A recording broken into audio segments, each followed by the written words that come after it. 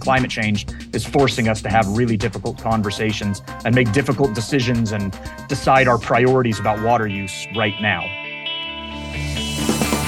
Welcome to the award-winning podcast, Lawyer to Lawyer, with J. Craig Williams, bringing you the latest legal news and observations with the leading experts in the legal profession.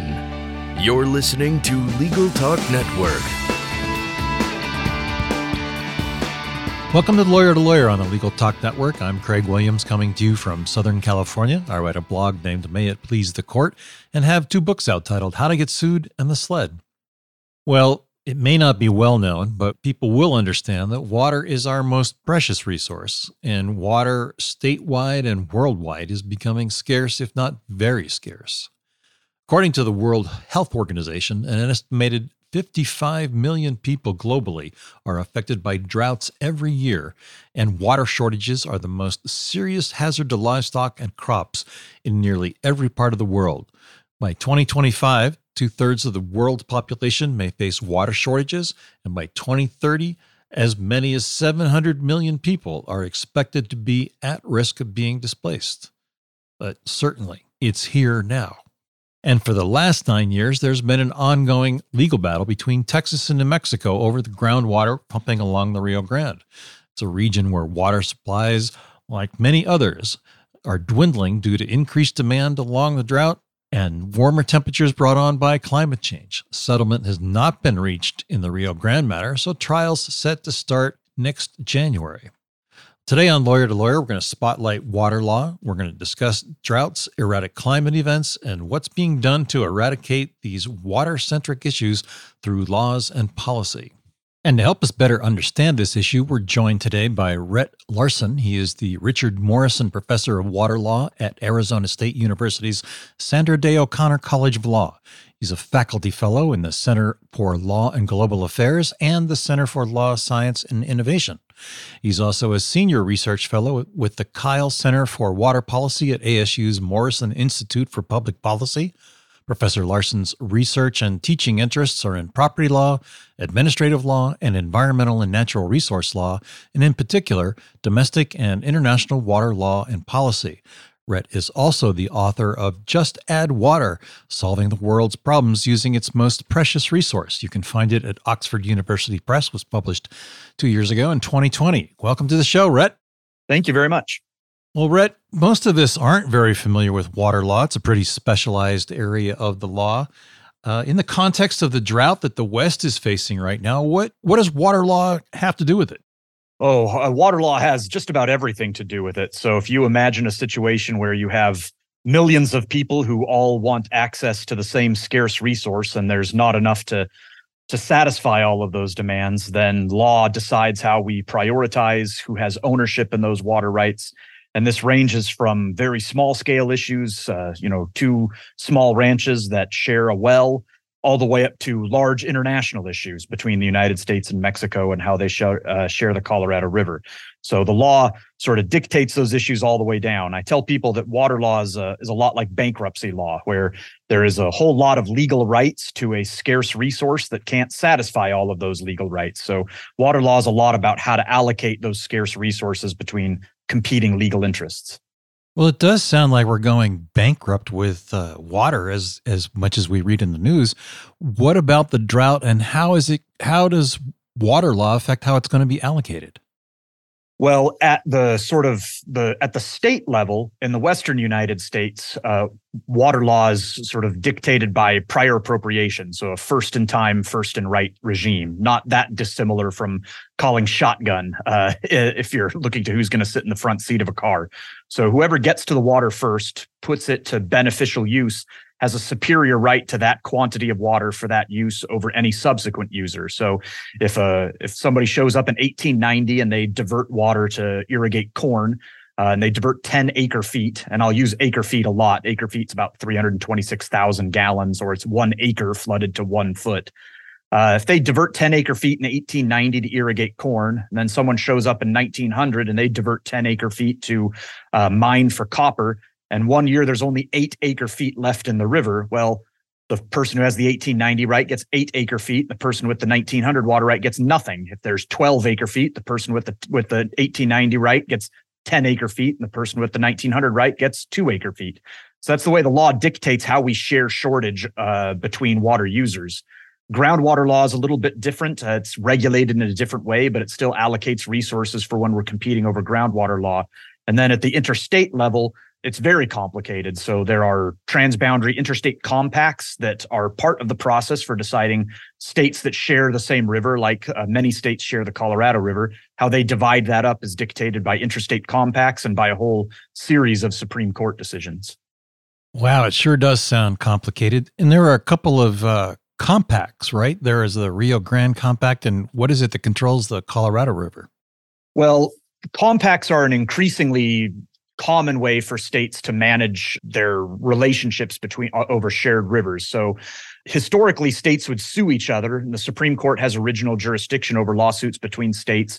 And so it would go straight to the United States Supreme Court, where they would engage in what was called equitable apportionment. People got nervous about having 9 judges determine their water supply. So they would negotiate interstate compacts. Those compacts would be approved by Congress.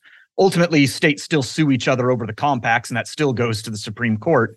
But compacts govern interstate water rights all over the country. There are compacts in the Delaware River Basin. There are compacts in the Great Lakes. There are compacts in the Republican River, the Arkansas River, the Red River. There is a compact that governs the relationship over the Colorado River. It was enacted, or it was agreed to, in 1922, but it is only one part of a very complex series of laws that govern states' relationships over the Colorado River. What do we do in times of drought? I mean, we just each cut allocations and hope for the best? Well, the law is pretty particular about what we do in drought. So at the state level, in prior appropriation, we give water to the senior water right holders and we take water away from the junior water right holders. Now, the law dictates that as the default rule. What happens in the real world is we negotiate with each other, and junior water right holders will acquire temporary leases to senior water right holders' rights, or they will acquire additional groundwater rights to help them ride out a drought. In interstate water law, it's much more complicated. So that's sort of the big news right now, is the shortage in the Colorado River Basin between states. The way that we're managing drought in that instance is that in 2007, the Department of the Interior issued what are called shortage sharing guidelines that dictate at different levels of the reservoir in Lake Mead how states take cuts to the Colorado River. Then in 2019, the states agreed to something called the Drought Contingency Plan that added extra layers of cuts that we accept as the reservoir level drops. Each level that it drops requires different cuts for different states. Who is it that manages all this? I mean, does the public have any right in this, or is this something that's governed by election officials? Well, it varies between states. So in each individual state, you will have a different water management regime. Sometimes the water management agency is the state engineer's office. Sometimes it's very sort of distributed and sort of at the grassroots level, where there will be regional irrigation districts or regional groundwater management districts. In Arizona, for example, we have the Arizona Department of Water Resources, which is the agency that oversees all of Arizona's water resources and manages its internal water rights, and is also the voice of Arizona when negotiating with other states. So every state has a slightly different management situation, but it sort of depends. Are they elected officials? Are they appointed by the governor? It varies between states. And what role does money play in all of this? Is there a social justice issue that we need to be concerned about here? Is everybody treated fairly? Or here in Southern California, we have the famous MWD, Metropolitan Water District, that seems to be the big 800-pound gorilla. Well, money has lots to do with it. One thing we say in water policy a lot is that water doesn't flow downhill, it flows to money. Most water problems can be solved if you're willing to spend enough money. If you're willing to spend enough money on desalination, then you can make all the water that you want, but you're just going to have to charge a lot of money for that water. So money plays a big part of it, and there are definitely equity issues, social equity issues when it comes to water quality and to water distribution. But those social equity issues can vary. So, for example, take California. The Metropolitan Water District manages Colorado River water flowing into San Diego, into Los Angeles. But the Imperial Irrigation District, which is an irrigation district in Southern California in the Imperial Valley, actually has the bulk of the water rights to the Colorado River in California. So California has a right to 4.4 million acre feet of water from the Colorado River. And of those 4.4 million acre feet, the Imperial Irrigation District has rights to 3.1 million acre feet. So the Met looks like the 800-pound gorilla when you're talking about municipal water supplies. But when you talk about the broader river basin, the really powerful governmental entity in California is the Imperial Irrigation District. Is it too powerful? Is it too powerful? I guess that depends on what you mean by power. Imperial Irrigation District is a critical part of the United States of America's food security. Imperial grows a lot of the vegetables that we eat every day. Just about every American eats Colorado River water every day that comes from that region at the sort of southern end of the Colorado River. So that food security issue is really, really important. But Imperial Irrigation District has, because it has a very senior priority right, so it has a very early priority right to that water, and because it has a right to so much water, it is an enormously powerful irrigation district. And in order to sort of bring it to the table when we're trying to negotiate about shortage can be difficult because there are much less powerful entities in the river who have much junior priority rights to water and to rights to a less secure supply that's easier to cut. And to find leverage on an entity like the Imperial Irrigation District can be really difficult. If we keep seeing climate change in the path that it's taking, are we going to have a water problem down the road, a freshwater problem? That problem is here now. We have a serious freshwater problem in the Western United States, and it is driven in part by climate change. So climate change, what you're seeing with climate change is you're seeing more frequent and more intense El Nino years. El Nino is a anomalous warming of the Pacific Ocean that changes climate patterns. It usually means wetter winters for the southwestern United States. And you would think, oh, well, that's good. It means we'll get more snowpack. But the problem with climate change has been that even though our winters are relatively wet, they're very short and they're very hot. And because they're so short and they're so hot, most of that water, even though we're getting the snowpack, it's not reaching the river. So we're getting about 90% of our normal snowpack in the last couple of decades, but we're only getting about 30% of the runoff, meaning only about 30% is hitting the river.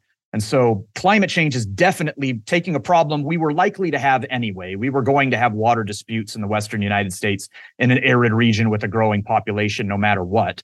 But climate change is definitely making the problem worse and making it move much faster. And that problem is upon us right now. These serious negotiations we are having right now about shortage in the Colorado River Basin. But for climate change, we might not be having these conversations until much later down the road. Climate change is forcing us to have really difficult conversations and make difficult decisions and decide our priorities about water use right now. Well, Rhett, we need to take a quick break to hear a word from our sponsors. We'll be right back. Learn by doing with Practicing Law Institute's award-winning on-demand interactive programs. Developed by experts in learning design, these immersive programs incorporate the latest in research-based instructional design and technology, allowing you to try out concepts, challenge yourself, and grow your skills using real-world scenarios. With programs focusing on professional development, client-facing skills, and law practice management, you can earn CLE while you learn. Launch now at pli.edu/interactive or download PLI's mobile app.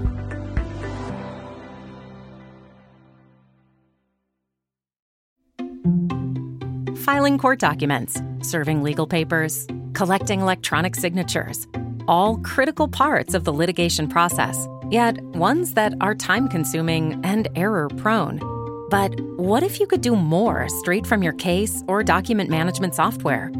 InfoTrack automates data entry, document selection, tracking, and information syncing across all these core tasks and more by integrating with your core systems like Clio, Smokeball, Leap, MyCase, and others. Spend more time on substantive legal work and less time on busy work. Learn how simple it can be at infotrack.com/simple. And welcome back to Lawyer. I'm joined by Rhett Larson. He's the professor of water law at Arizona State University's Sandra Day O'Connor College of Law. And we're talking about running out of water. We joke about it, but how close are we? Well, I would say that I am an optimist. So there are definitely more pessimistic people in this sphere than I am. Our history has told us that we will find solutions to this. There's a reason that we first found ways to live with each other outside of families and tribes along the banks of desert rivers. So our civilizations, our laws were born on the banks of the Nile and the Tigris and the Euphrates and the Indus. We learned to live with each other along desert rivers. I still believe that past will dictate a bright future for us. But right now, we should be really, really worried. If you live in the southwestern United States, water should be the most important thing on your mind right now. And while it's unlikely in the near future to affect your tap, what it will do is that you're watching a lot of farmers who are your neighbors are dealing with some really difficult circumstances right now. And they're facing crisis situations. They're looking at possible cuts. There's a lot of uncertainty in the future. And you might think, well, that doesn't have a lot to do with me, but it has everything to do with you because you're going to pay for that uncertainty and that risk in the grocery store. So when your milk prices and your vegetable prices and your beef prices, when they all go up, they're going to be driven by this drought. And that drought is where the average person, the non-farmer, is going to feel it, as they're going to feel it in the grocery store. And you're going to feel it in other ways as well, because if we're expecting farmers to address this issue, if we're expecting farmers who use, depending on where you're at in the basin, between 70 and 80% of the water supply goes to irrigated agriculture, we need farmers to be out in front when it comes to leading on conservation and efficiency. But if we're expecting farmers to lead in that way, then cities, towns, municipalities, industry, we have to show a good faith effort on conservation, that those farmers aren't going to conserve all of that water just so that we can waste it. So if we're going to show that good faith effort, it is going to mean things like a lot less non-productive turf, a lot more desert scaping of your yards, a lot more efficiency when it comes to your water use and your appliances, and being much more conscientious about fixing leaky pipes, those sorts of things. Well, there's a lot to do. Well, one of the things that I've read about is the loss of stormwater. We don't have systems in place to catch the amount of stormwater that we get, and a lot of it just washes out into the open. What progress is being made in that realm, and what's the problem?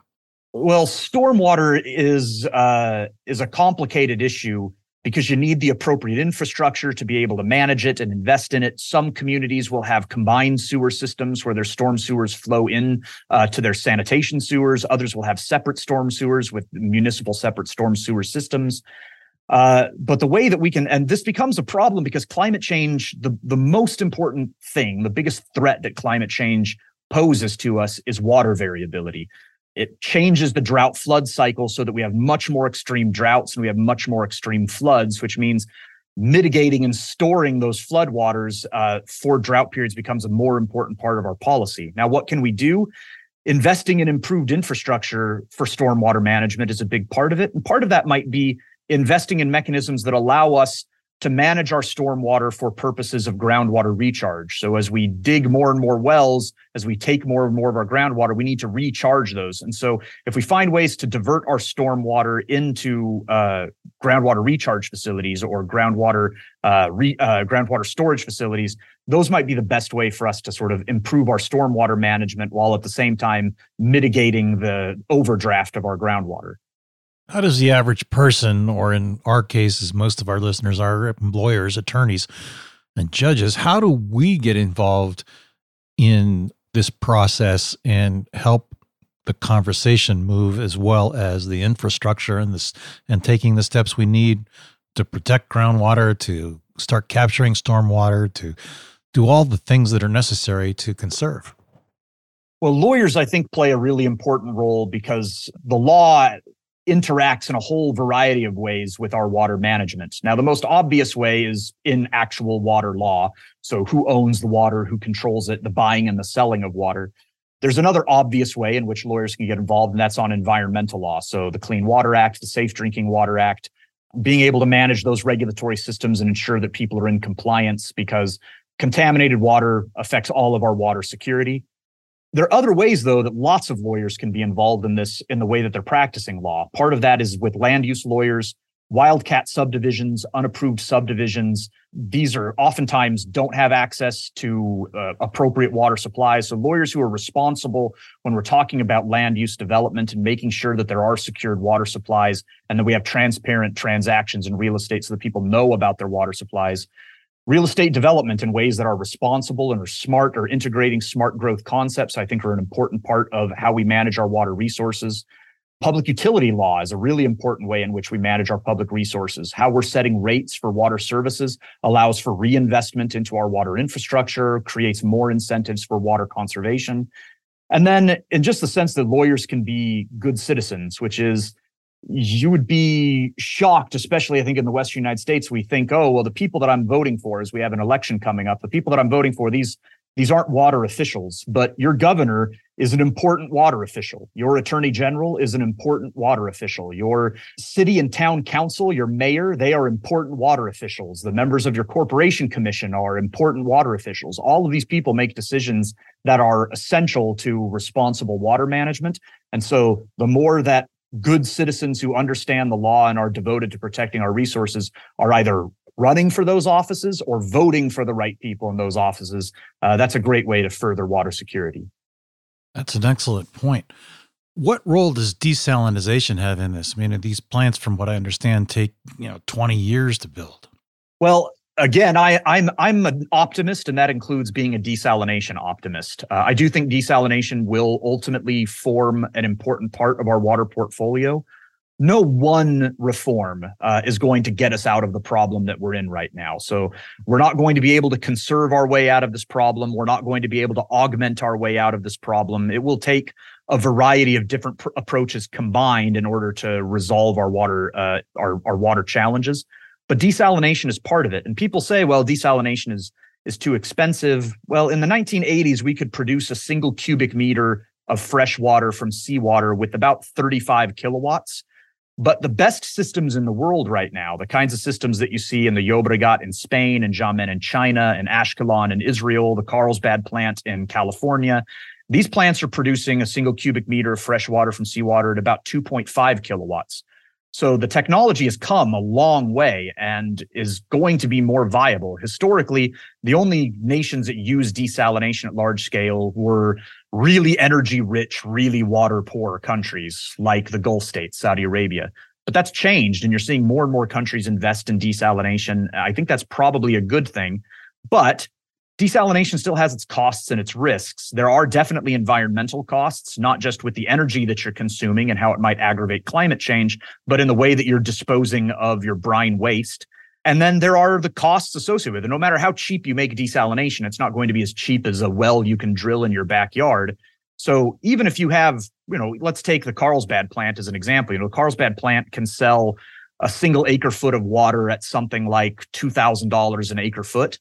Well, right now, the Gila River Indian community is agreeing to leave water behind Hoover Dam and getting paid about $400 an acre foot.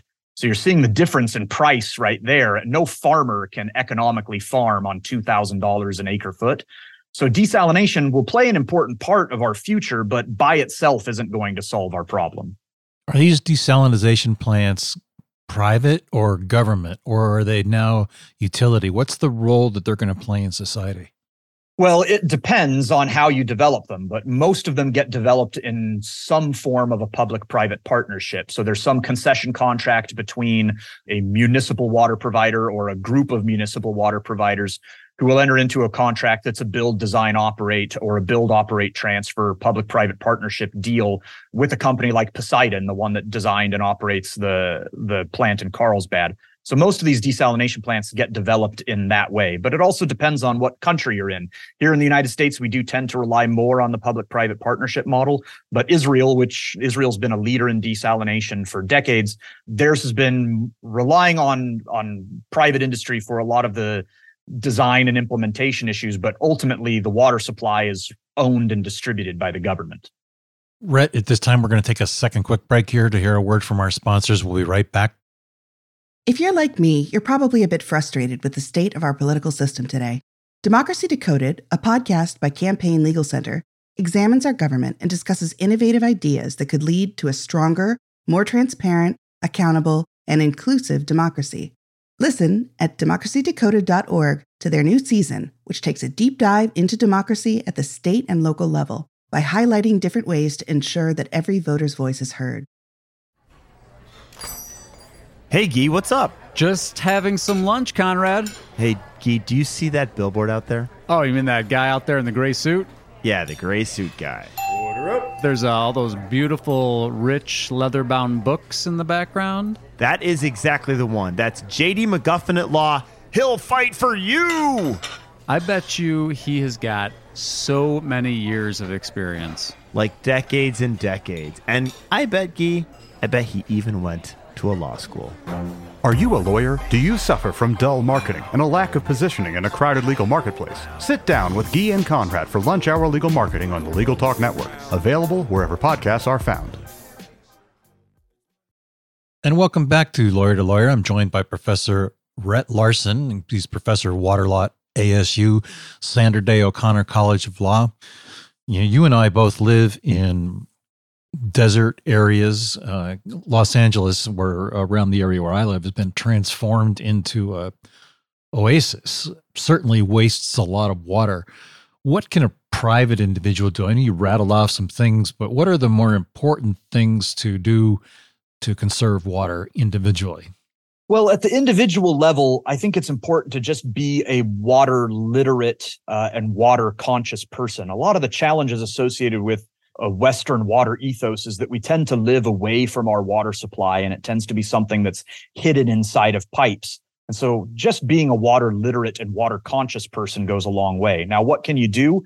One is to just embrace a desert lifestyle, which is living in the desert is beautiful. Deserts are beautiful things. There's no shame in living in a desert city. Our first cities were desert cities. And so embracing a desert lifestyle means landscaping your yard like it's a desert and maintaining it like it's a desert. Most of your household level water, if you don't have a desert-scaped yard, is going outdoors. And that doesn't need to be that way. Plant more plants that are adapted to the climate that you're living in. The other is to be really conscious about leaks. We lose an enormous amount of water in this country just to leaky pipes. So be aware of leaks and fix leaks when you see them and when you find them. It's good for your water bill and it's good for the environment. It's good for our water security. Making sure that you have, low flow toilets, low flow showers. The technology in our appliances has come a long way. So most of the appliances we're using now are using much less water than the kinds of appliances that we were using, even just a decade ago. And then the other thing, which I think goes along with what I said earlier, with respect to both lawyers and with respect to being water conscious, is making sure that in times like this, when we're voting, that you push candidates for elected office, that they need to prioritize water. They need to be talking about water. We need to be asking them questions, serious, well-informed questions. And we, in the desert, you should not tolerate having a water illiterate person running for public office that plays an important role in water. If you're going to run for that office, you better be an informed person when it comes to water issues. I'm glad you mentioned that. That was my next question. What about pending legislation? What for water-centric issues? Let's talk about what the federal government's doing, Biden, EPA. There's apparently a historic water infrastructure bill. What kind of progress are we seeing? And, there's a loaded question here, but how do we deal with these candidates? How do we get them educated in water? Well, the sort of legislation that I think are sort of at the front of a lot of people's mind, both the Inflation Reduction Act and the Bipartisan Infrastructure Act included money to address water issues. A lot of that money was directed at either facilitating the settlement of tribal water right claims. So for Native Americans who have claims to potentially a large amount of waters, to facilitate the settlement of those claims in court. A lot of that money is also going towards offering to pay farmers for temporary rotational fallowing agreements, where they're agreeing to leave some of their fields fallow and not take as much water in exchange for federal money. The resolution of tribal water right claims, I think, is a really important thing that we can invest our money in. I think that will go a long way. A lot of these tribes need more certainty. They need more investment in water infrastructure development. I think that these settlement agreements can help facilitate that while also conserving water. The rotational fallowing agreements, the kind of money that's coming from from Congress to pay farmers to leave fields fallow, I have mixed feelings about that, because on the one hand, we're facing such huge challenges right now in negotiating how we share in shortage that buying us time is really valuable. And these temporary agreements to leave more water in the river, more water in the reservoir, do buy us time. They help us come up with a better long-term, more durable agreement. But by themselves, they're insufficient because they're just temporary agreements. We can't pay farmers $400 an acre foot to leave water in the river on temporary agreements in perpetuity. That neither gives us the ability to plan long-term, nor is it something that we can really afford to do. So I think we need to move towards a more durable long-term solution. The other legislation that a lot of people are talking about right now is a bill before the U.S. Senate about allowing the Colorado River Indian tribes to market their water into Arizona, to sell some of their water into central Arizona. That's a really complicated bill because California would obviously love to buy some of their water as well. There are other tribes within Arizona that are marketing their water rights to thirsty cities, and they're looking at Colorado River Indian tribes coming in as a new competitor in that market. So that bill is a really complicated, controversial bill about how the tribes get involved in this market. Now, on your question about what can we do to ensure having better sort of water literate candidates, I wish I knew. There's kind of a double-edged sword to our economic development in the West, which is, for a long time, our economies were driven so much by agriculture and mining that a lot of our business and civic leaders came from those sectors. They became our political leaders. And because they came from those sectors, they lived really close to the water. They came from mining, ranching, farming.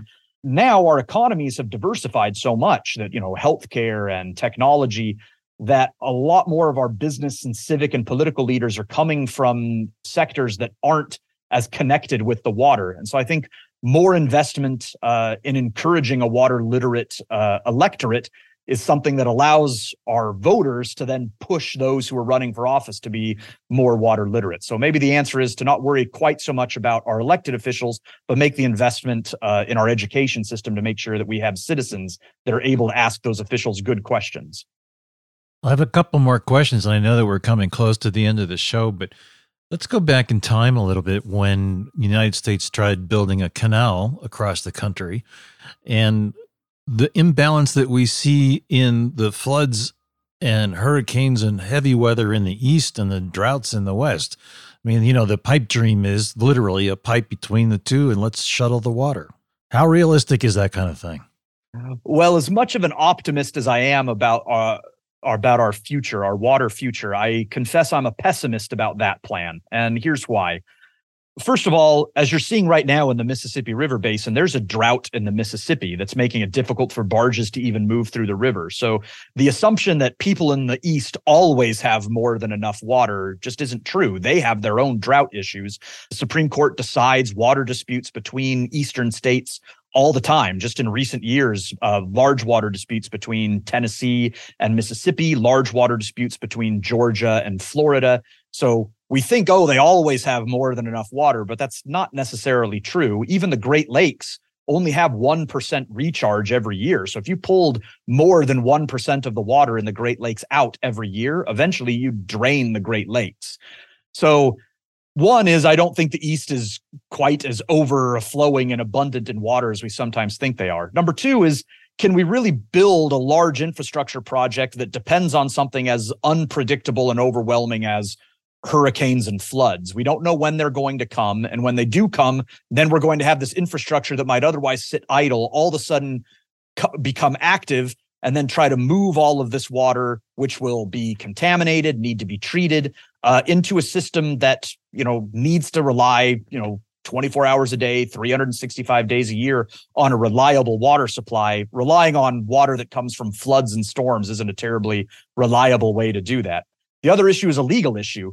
Are the people who own water rights in the eastern United States, they're not going to give us their water for free. We're going to have to buy it. To buy their water rights, we're going to have to buy their land rights, or we're going to have to enter into water leasing agreements with them. To take water off of that land and move it outside of the basin is likely in water law per se unreasonable. So we're going to face all kinds of legal issues. On top of the legal issues is the political issues. Water is a symbol of sovereignty. People are going to be reluctant to sacrifice water rights to other states and other citizens somewhere else when they see that water as a symbol of their own sovereignty, of their own community. And then out on top of that, the economic limitations, which are water's just really, really heavy. And to move it a long way costs a lot of money because it requires a lot of energy. And to acquire all the land rights, all the easements for that pipeline, it would be so expensive to build the pipeline and then so expensive to move the water that far that by the time it got to the end of the pipe, you'd have to charge people a lot of money just to meet the costs of the infrastructure. So I'm pretty skeptical of a large pipeline like that. Right. That's one of the silliest questions I think I've ever asked. So, what about contamination? I mean, here in the Los Angeles area and even especially in Orange County, there's some groundwater basins that are known to have heavy chemical use because we have a large manufacturing arena that has been unregulated until rather recently in terms of time, and there's been a lot of contamination. That groundwater is contaminated. How do we deal with that in terms of being able to pull it out and use it as water to either irrigate or to drink? Well, the difficulty with water contamination is that we have the technology for the most part to address most contamination. The treatment plants are able to handle most of the sorts of normal contamination that you see in groundwater or in surface water. The problem is that once you've treated it to a usable level, have you spent so much money that now the only thing you can sell that water for is some premium water use. You can't just give it to a farmer to put onto lettuce. Now you need to sell it to people who are, they're making beer or they're drinking water bottlers or they're making soft drinks. So that's one of the challenges with treatment is, can we afford to treat it? The other is a simple liability issue, which is, can you find the person who's responsible for that contamination and make them pay for the remediation? Now, there's a whole series of regulatory and statutory structures that can facilitate that kind of cleanup regime, whether it's CERCLA or state superfund issues that allow for that kind of remediation, or even citizen suit issues under things like the Clean Water Act or the Safe Drinking Water Act. But the real challenges I see coming when it comes to contamination are twofold. One are certain unregulated contaminants that are really difficult for our technology to treat. And that's particularly true of endocrine disruptors, pharmaceuticals. A lot of those get into our systems. And because those chemicals are designed to get past the blood-brain barrier, they're very tiny chemicals and they're very difficult for us to filter out. And so those I think are at the kind of cutting edge of what we're worried about. And the other is PFAS. PFAS is a really persistent chemical that you find all over the place. It's especially common in and around airports or military installations. But it's also in all kinds of things, from nonstick pans to flame retardant clothing, all sorts of things, stain resistant fabrics. And this PFAS is a really persistent chemical in nature that's difficult to treat. And you're seeing more and more efforts to regulate PFAS in water because there are rising concerns about its carcinogenic effects. Wow. Scary all the way around. Well, Rhett, looks like we've just about reached the end of our program, so I'd like to invite you to share your final thoughts about this discussion, as many millions more questions I have, and give us the opportunity to provide your contact information so our listeners can reach out to you to continue the discussion, and tell us a little more about your book. Sure. So anybody, if you're listening to this and thinking this guy sure sounds like he is very passionate about water, I am. And I'm so passionate, I am happy to talk to anybody about it. So you can find me on the website for Arizona State University Sandra Day O'Connor College of Law, where you can find my email address, my bio, and my phone number. I'm happy to talk more about these issues and to be helpful in any way. My book from Oxford University Press is Just Add Water, Solving the World's Problems Using Its Most Precious Resource. And that book is basically saying why just about every problem on Earth is a water problem. Everything, not just from climate change, but things like racial discrimination, gender inequality, immigration, armed conflict, pandemics, all of these have water components. And that book is about examining how water plays a role in virtually every societal problem. And I guess as just a closing comment, one of the things I love about being a water lawyer is that water is everything that gold or wheat or oil is. It is a valuable, saleable commodity. But water is also everything that faith and music and art and nature and family and sovereignty is. Water is just special. We feel about it differently. We don't squirt each other with gasoline in the summertime. We don't throw lumps of coal at each other in the wintertime. And we don't baptize people in uranium. It's just a unique resource. And that unique way that we feel about it is what makes it so legally complex, but such an enriching thing to study. Well, and I'll add to that it makes up a huge part of our own bodies, and without it, we're not going to live. Absolutely. Well, Rhett, it's been a pleasure having you on the show. Thank you for your comments, and look forward to seeing what comes up in the next election. It's been my pleasure. Thank you. Well, here's a few of my thoughts about today's topic. Living in Southern California, looking out my office window, I see a lot of green. And it's green because we've put the water there to make it that way. Certainly, some of the mountains are green. Right now, we've got snow for the first time in Southern California in our mountains this year. It's good to see. But like Professor Larson said, we're in the crisis now. Not enough people understand water law. Certainly, today's discussion has been eye-opening, at least for me, on many points. But there's a lot of things that all have to be done at the same time. And we've got to solve this problem sooner rather than later. So pitch in, help out at home, talk about water waste when you see it, identify it and report it. And let's all do our part individually because we're part of the solution. Well, that's it for Craig's rant. Not too rough today, but let me know what you think. And if you do like what you've heard today, please rate us on Apple Podcasts or your favorite podcasting app. You can also visit us at LegalTalkNetwork.com where you can sign up for our newsletter. I'm Craig Williams. Thanks for listening. Please join us next time for another great legal topic. Remember, when you want legal, think lawyer to lawyer. Thanks for listening to Lawyer, produced by the broadcast professionals at Legal Talk Network. Subscribe to the RSS feed on LegalTalkNetwork.com or in iTunes. The views expressed by the participants of this program are their own and do not represent the views of, nor are they endorsed by, Legal Talk Network, its officers, directors, employees, agents, representatives, shareholders, and subsidiaries. None of the content should be considered legal advice. As always, consult a lawyer.